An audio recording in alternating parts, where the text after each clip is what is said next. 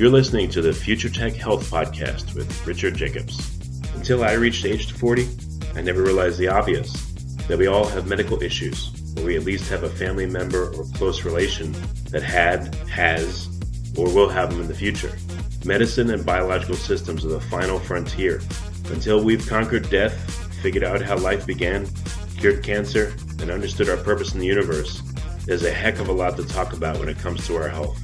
Future Tech Health means I'll be covering futuristic topics that are actually already in clinical trials, or even starting to appear on shelves or by prescription, or available for your own use. We dive deep into stem cells, CRISPR-Cas9, the science of sleep, epigenetics, medical testing, cancer, ketogenic diets, stem cells, aging, regenerative medicine, and more. My goal for you, the listener, is to learn from these podcasts. You may very well learn something that may change the course of your life for the better, steer you towards a new career, or give you insight into addressing a serious medical problem. Remember, however, this podcast and its content is informational in nature only. No medical, tax, legal, financial, or psychological advice is being given. If you enjoy the podcast, please listen, subscribe, like, and share it with friends. Thank you. Hello, this is Richard Jacobs with the Future Tech and Future Tech Health Podcast. I have Samir Bayes. He holds a PhD from Harvard. He has a lab at Cold Spring Harbor Laboratory, very famous lab for many years. He's principal investigator there, and we're going to be talking about cellular signaling and cellular states. So I'm looking forward to this. So Samir, thank you for being here. Thank you. Yeah, so tell me, how would you describe your work? What would you call it? I just gave a very brief description, but what are you working on? Yeah, so the simplest question we are trying to address, which is actually very complicated, is to figure out if we are really what we eat. So diets can play a huge role, as you all know, in our lives, including contributing to disease states such as obesity and cancer. And there's a lot of ambiguity in terms of the signaling mechanisms or the cellular mechanisms that can influence how nutrients are regulating our physiology at like organ level, molecular level, and cellular level. And so, traditional medicine sadly seems to say that nutrition really doesn't affect biology very much. But when you look at it, let's say we're going to live 80 years. The only inputs to our cells, the primary inputs, are food, water, air, then maybe chemical exposure, etc. Just to me, it's like, how could those not be the major defining inputs of what we are? We're made up of what we consume. Yeah, you're absolutely right. I mean, even if you look at the most simple organisms, what they eat define their status, and their health is dependent on that. So we are not different than this. We are significantly shaped by what we eat. So diet and metabolic alterations due to diet can have a significant effect on physiology, on the way that organs function. The cells within that organs are influenced by that, and microbes in our guts that can influence many physiological processes are significantly dependent on what type of nutrients we are consuming. So you're right, actually, the nutrients are significantly impacting our lives, but we know very little about how they are doing it. Even, I was thinking, even the act of eating, it's weird if you think about it, like literally what's happening. In one way, I don't know, maybe I'm wrong about this, like our physiology is using the bond energy of the electrons and the molecules of the food we're eating to power ourselves. In another way, I'm sure we're taking in the constituent atoms and molecules that constitute the food and literally integrating it into our structure ourselves. But when I thought about eating, I mean, is that what's going on? Or am I crazy? And if so, it's weird to think about it that way. Yeah, I mean, the main reason that we eat is we need energy. So it's understood in that context, like how you digest nutrients when you eat, micromolecule digestion is, we understand how our digestive tract is handling these nutrients. So let's say if you eat a piece of cake, we know what it is going to be converted at the micronutrient level, such as sugar, amino acids, or fatty acids. We know how these are processed in the body, and that was understood the past century. However, we have very limited understanding what happens next. So let's say you consumed a burger, or you ate bacon, and then that had lots of fat in it, and that fat get digested into fatty acids, and then that fatty acid now is circulating in your body or being stored in some cells. How this fatty acid now is influencing those cells that it is exposed to. And so this is one research question that we have in our lab. We try to understand how dietary fat and obesity, which can have dysregulated fat biology in the body, can influence diseases such as cancer. And epidemiological data suggesting that obesity is strongly associated with diseases like cancer and type 2 diabetes, but the causal mechanisms are still not very clear. So in the lab, that's the link that we are trying to make. From the moment you eat something, how does it transform your body at the physiological level, cellular level, and molecular level? And I can give you more information if you are curious as to specific examples. Yeah, right, exactly. So you're in one way you're studying eating, like literally what is happening when you're eating. Like I said, we have something called the electron transport chain. It's part of sugar metabolism. So I mean, in one way, literally, it's like it's kind of like the Panama Canal. We're using literally the bond energy of various molecules and moving this one here and moving that one there, and are we actually literally using that energy of those bonds to power us, or we're using that energy of those bonds to assemble molecules that are beneficial to us, to break down other ones. I mean, it's just a strange thing when you think about it. Yeah, so both is true, what you're suggesting. So we use and what we eat influences how this energy is being utilized in each cell in our body. But in addition to that, what you eat can also provide some input to each cell to instruct that cell what to do. So those are like the environmental signals that regulate or that help a cell to function or to acquire a phenotypic state. So I'll give you an example.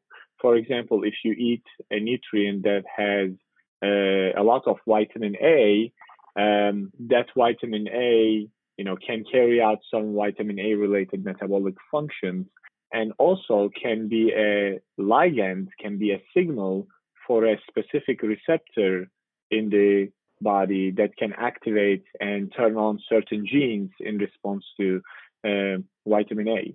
So you both use nutrient as a source of energy where you incorporate this into your body, and it can be part of your body mass, or it can be used as an energy source to carry out certain reactions, but it can also be used as a signal, as an environmental signal in your body. So, what I don't know, what amazes you about what you're studying? What surprises you? What new things have you figured out that you can't believe it? Yeah, so we initially focused on a model where we try to understand how diet can influence the risk of cancer by feeding certain mouse models with high-fat diet and try to assess cellular and molecular mechanisms that can contribute to cancer risk. And we found, very surprisingly, that the fatty acids that are in the diet can activate stem cells in an abnormal way. And those stem cells, when they are abnormally activated, they can acquire some oncogenic mutations and contribute to cancer. So now we are expanding on this observation and trying to figure out how these individual fatty acids can affect immune system, can affect microbiota, can affect the way that immune system can survey cancer cells. And we are finding lots of interesting mechanisms that can help us to treat cancer either in the context of obesity or, just in general, by utilizing immune system against cancer, which is now very common with the discovery of, immunotherapy as a potent therapy for cancer. Well, first question. So you said you fed rats a high-fat diet, but high-fat and low-carb, or just high-fat period, high-fat and low sugar? I mean, what were the other? What was the other constituency of the macronutrients? Yeah, so this is a very commonly used, the initial study that we used was a very commonly used diet-induced obesity model, which is high in fat and also not low in carbs. So it was, I would say, like 60% of the calories were coming from fat, but it had also enough macronutrients in the context of like carbohydrates. However, you are touching on a very important question. How does diet pattern, like when you change the fraction of other nutrients, how does this influence cancer incidence or biology, is an active area of investigation. So if you have very low carb with very high fat, that's called ketogenic diet, because you force your body to produce molecules called ketone bodies when you don't have enough sugar to use as a primary energy source. So high fat, low carb diet does not always have the same effect as a high fat, high carb diet. So that's the complication. We, by changing the ratio of two macronutrients, you can change drastically how these cellular pathways are changing that can influence the risk of cancer. Right. Well, so I think it's important to point that out, because then you'll say, oh, a high-fat diet leads to cancer. Well, not necessarily. It could be high-fat in the presence of high sugar, the presence of carbs, not in the presence. So why is that so common in scientific studies where that's not elucidated? Because it's very misleading, in my opinion. Yeah, I mean, so that's basically the rationale for us to study that, because, there is not much being done to assess the causality of these associations. And so, we published some papers showing some proteomerogenic effects of a high-fat diet in a diet-induced obesity model, but I always refrain from using that fat causes cancer. I think it's all context dependent, and we need to understand the mechanisms so that we can target the mechanisms for therapy. So when you think about the diversity of potential dietary patterns that humans may have, it's impossible to study these things in humans. You can study obesity or obese patients, and even in that context, there are some variations. For that reason, we developed some systems where we study this on a dish, on a lab dish. So we grow tissue structures called organoids. And so in that context, then you can study how different ratios of nutrients such as fat and sugar can influence the mechanistic basis of the of that link that has been postulated between diet and cancer, or obesity and cancer. So have you created a series of stomach organoids? Is that what you're saying, or what kind of organoids?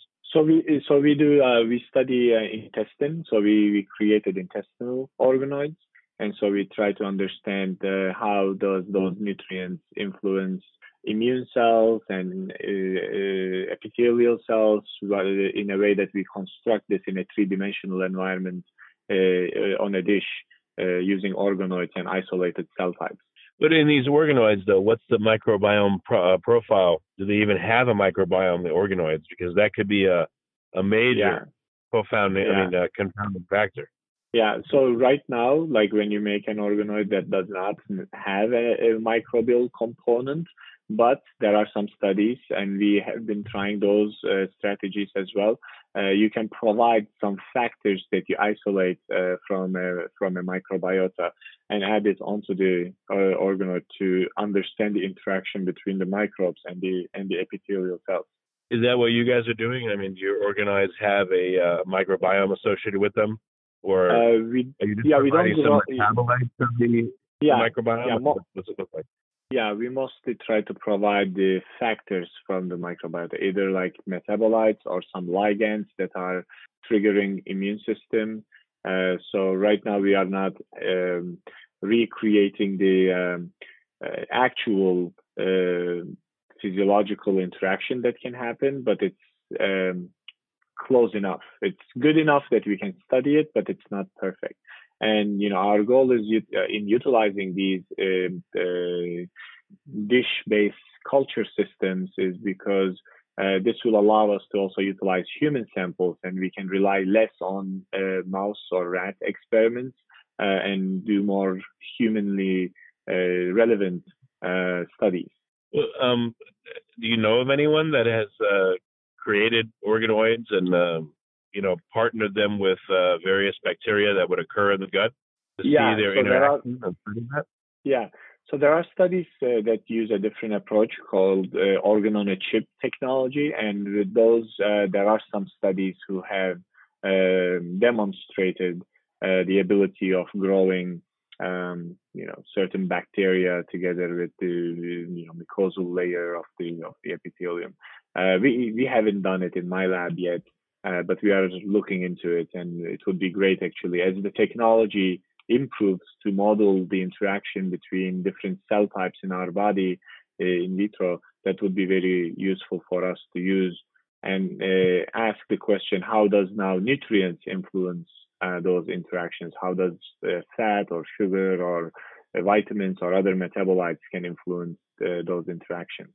Well, have there been studies where you have two mice, one has a normal microbiome or some microbiome, one doesn't, and then you give them the same exact food, and then you see what comes out, look at their feces and see if it's of a completely different character or not, or yes. Look at them longitudinally, because, what if the microbial fraction interacts so heavily with the intestines that it's a dramatic change from what they would do without it, and then that kind of ends up, I don't know, maybe what if it makes all the research useless? Yeah, so the microbes are drastically respond to dietary changes. So microbes during the day, they change their community composition, but they reach a balance in a given organism. So I'll give you, the best example I can give you is you should consider microbiome as a ecosystem, such as, like an Amazon rainforest. So like in the Amazon rainforest, depending on, like the season or the climate of the region, you can have different types of animals represented, or, even plants represented. And so you can change that representation by skewing the climate or by changing the input that you give to that ecosystem. The same thing happens in the dietary challenges or other challenges that you do to the intestine. Microbes drastically change. But then the question is, how much of these changes are causal to a particular phenotype that you're studying, such as, like cancer or diabetes or depression? So the answer is some of them are causal. So people have published some studies. We have some studies that are going to publish soon. We can identify some causal links where microbes can influence, the changes in microbes can influence the phenotypes that we are observing. But most of the time, these changes are just correlations. So you can find statistically significant microbial alterations based on any input that you give, but finding a causal link is not that easy. You can even find a microbe that correlates with the type of jacket that you wear every day, or like the way that you, if you run or if you don't run to work, it can change your microbiota. But we don't know how much of these changes are going to affect causally a phenotypic outcome. I guess, my worry would be that, you study the models without the microbiome, but again, they have such a dramatic influence that, what if you wasted years of research? What if the things you find just don't apply at all? It's like studying a mouse, and then once you get to a human, it's so different that the drug doesn't work. I guess. Yeah. It would just be it would be a concern. Yeah. So that's a very valid concern. But I think it would be important to also know that in science we do sometimes reductionist work where we take individual modules and we study the mechanism, and then we go back and confirm whether or not that mechanism that we uncovered holds true within the in vivo complexity. So in all of our studies, we try to do that. So we study the mechanism, let's say in an ex vivo system on a dish where it's devoid of many other variables. But then once we find a mechanistic node, then we confirm this mechanism in vivo. And so that is true both for in vivo, meaning that inside the body for mouse-based experiments and for human-based experiments. But of course, every approach has its own limitations, and the best scientific discoveries come from evaluating those limitations and finding what is really matter and what the truth is. And so in some of our phenotypes, they are influenced by microbes, but some of them are not. So it's a matter of finding in what sense microbes play a critical role. If they are playing a critical role, then avoiding microbes in our studies will confound those studies for sure. But we always trace back and check back and confirm that our phenotypes that we are studying, such as risk of cancer or stem cell activity or immune activity, is confirmed within the organism, within all these complexities of the organism.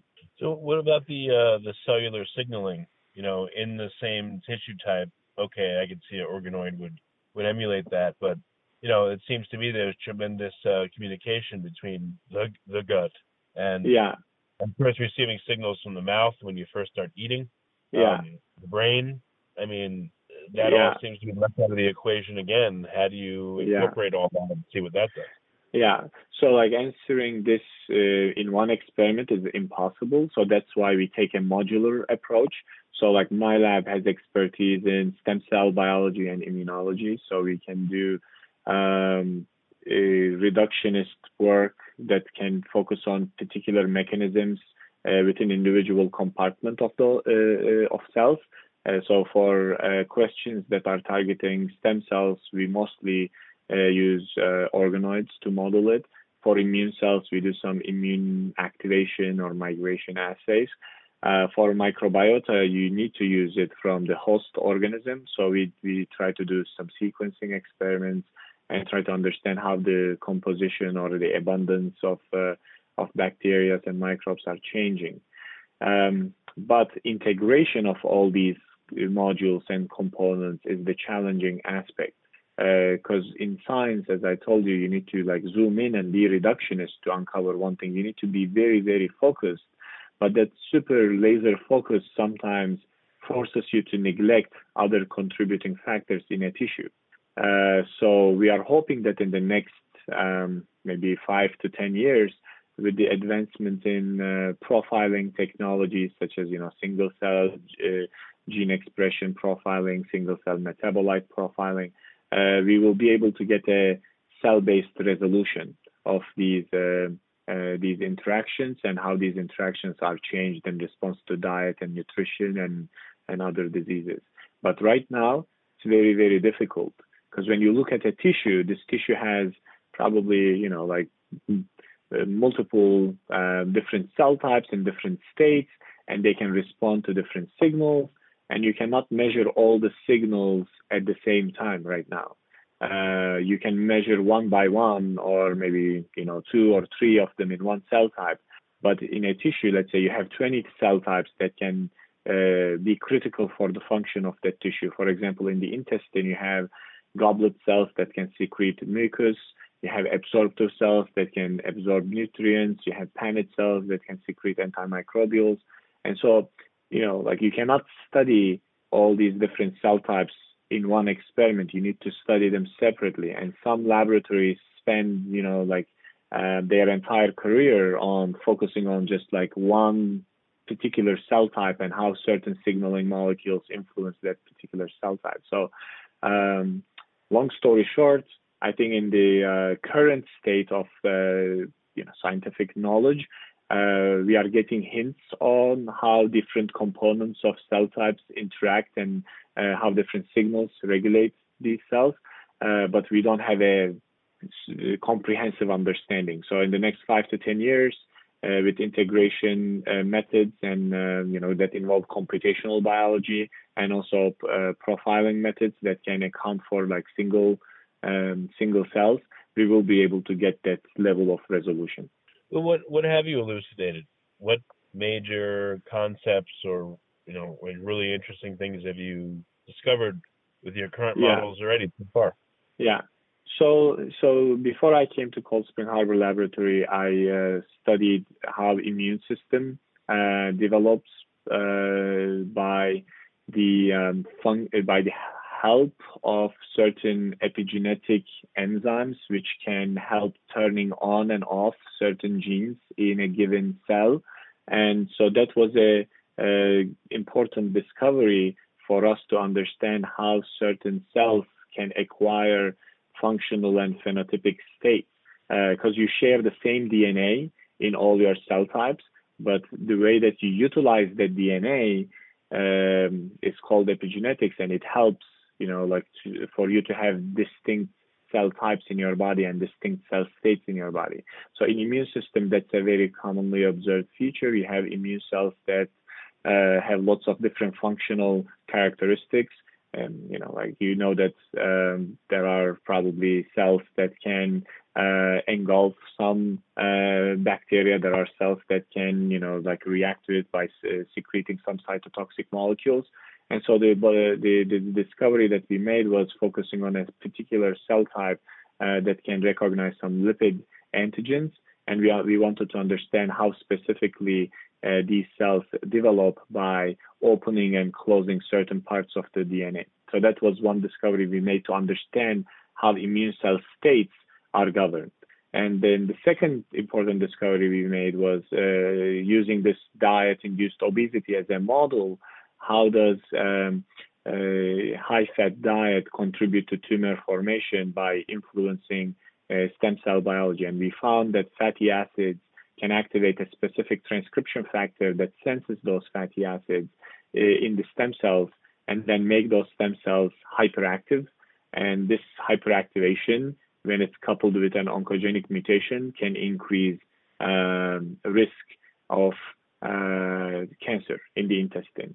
And so now in my lab, we are building upon these observations, and we are working on understanding how does this link between diet and cancer, or obesity and cancer, can be studied in an integrated way. And in that context, now we have found that when you perturb the system by the high-fat diet, the changes in the microbiota affect the way that immune cells, such as T cells, survey tumor-initiating cells in the gut. And so that's now building upon our previous observations, now connecting different modules, stem cell module and immune cell module, and then using microbes also as a separate module in understanding how cancer risk can be affected by diet. And the ongoing investigations are focusing on how immunity is changing, what are different immune cell subsets that are responding differently to different types of nutrients, and we are getting some interesting results that can hopefully be useful for understanding and treating cancer. Well, what can you talk about? What kind of interesting results are you seeing? You said that high-fat diet, more prevalence of fatty acids, those seem to turn on certain oncogenic functions. Any other interesting insights? Yeah, so in the context of immune cells, as I mentioned to you, we find that when you give high-fat diet, which is one type of high-fat diet, which is lard-based, you downregulate certain molecules that allow immune cells to recognize tumor-initiating cells. So that recognition is a fundamental mechanism that the immune system utilize to find and destroy a threat in our body. And we found that a high-fat diet dampens that mechanism by certain mechanisms that involve microbiota. So to go into more the specifics, we find that the diet that is high in fat depletes certain microbes, and these microbes are necessary to an extent in maintaining the immune recognition molecules on the epithelial cells which initiate the tumor. And then when immune recognition is not proper, immune cells cannot respond and clear the tumor. And we found that if you have a epithelial cell or epithelial tumor initiating cell that is devoid of this immune recognition molecule on their cell surface, they can give rise to much more tumor formation. So that's a link between basically diet and cancer that involves tumor immune recognition. Interesting. Yeah. Okay. Yeah, I guess there's so much to figure out. It's kind of mind-boggling. What would be a happy result for you to have in the next couple of years with your studies? What do you think is possible to figure out? Yeah, I mean, my biggest passion is to understand how does the nutrient as an input, since the moment that you start eating it, digesting it, releasing it to individual cells, how does this process influence the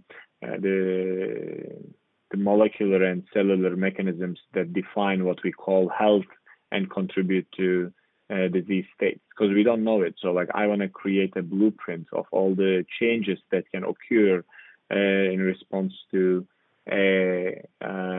nutritional perturbation.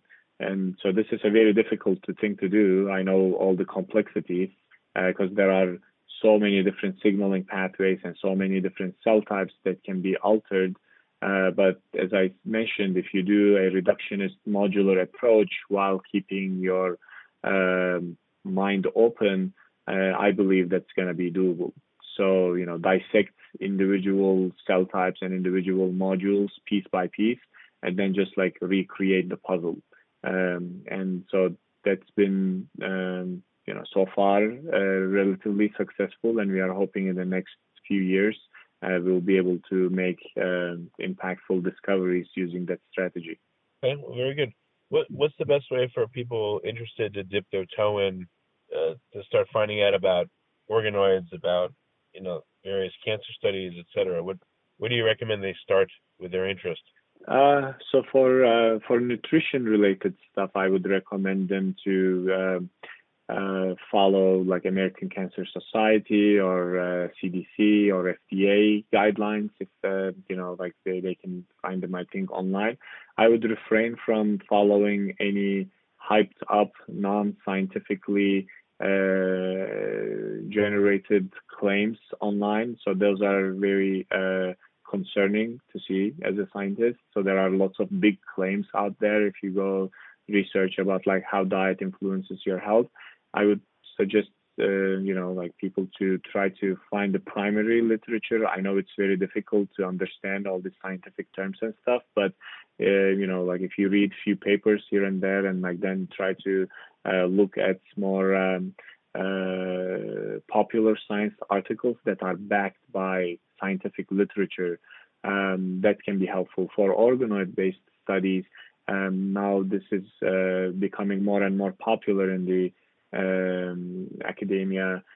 So historically, people used cell lines, which are grown as 2D layers on dish.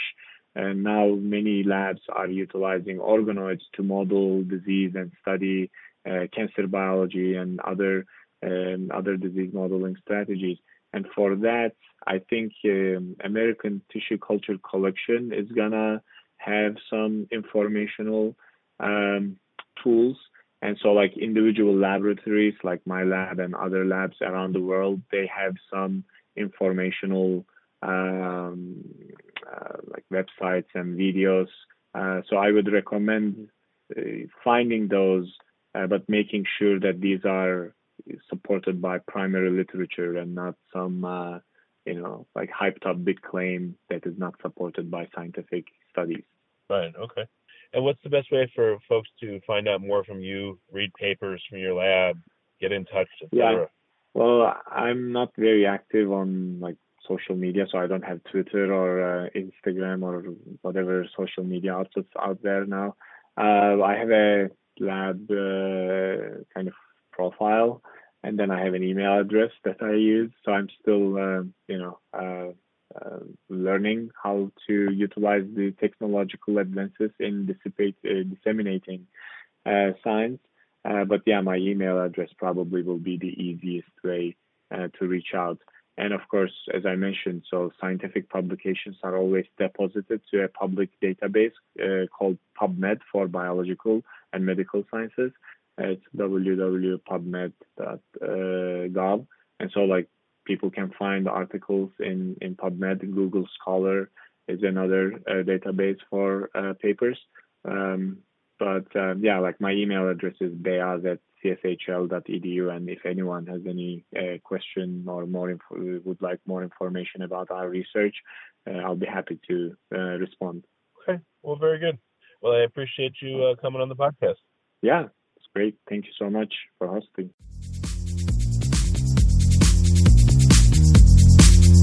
You're listening to the Future Tech Health Podcast with Richard Jacobs. Until I reached age 40, I never realized the obvious, that we all have medical issues, or we at least have a family member or close relation that has, or will have them in the future. Medicine and biological systems are the final frontier. Until we've conquered death, figured out how life began, cured cancer, and understood our purpose in the universe, there's a heck of a lot to talk about when it comes to our health. Future Tech Health means I'll be covering futuristic topics that are actually already in clinical trials, or even starting to appear on shelves or by prescription, or available for your own use. We dive deep into stem cells, CRISPR-Cas9, the science of sleep, epigenetics, medical testing, cancer, ketogenic diets, stem cells, aging, regenerative medicine, and more. My goal for you, the listener, is to learn from these podcasts. You may very well learn something that may change the course of your life for the better, steer you towards a new career, or give you insight into addressing a serious medical problem. Remember, however, this podcast and its content is informational in nature only. No medical, tax, legal, financial, or psychological advice is being given. If you enjoyed the podcast, please listen, subscribe, like, and share it with friends. Thank you.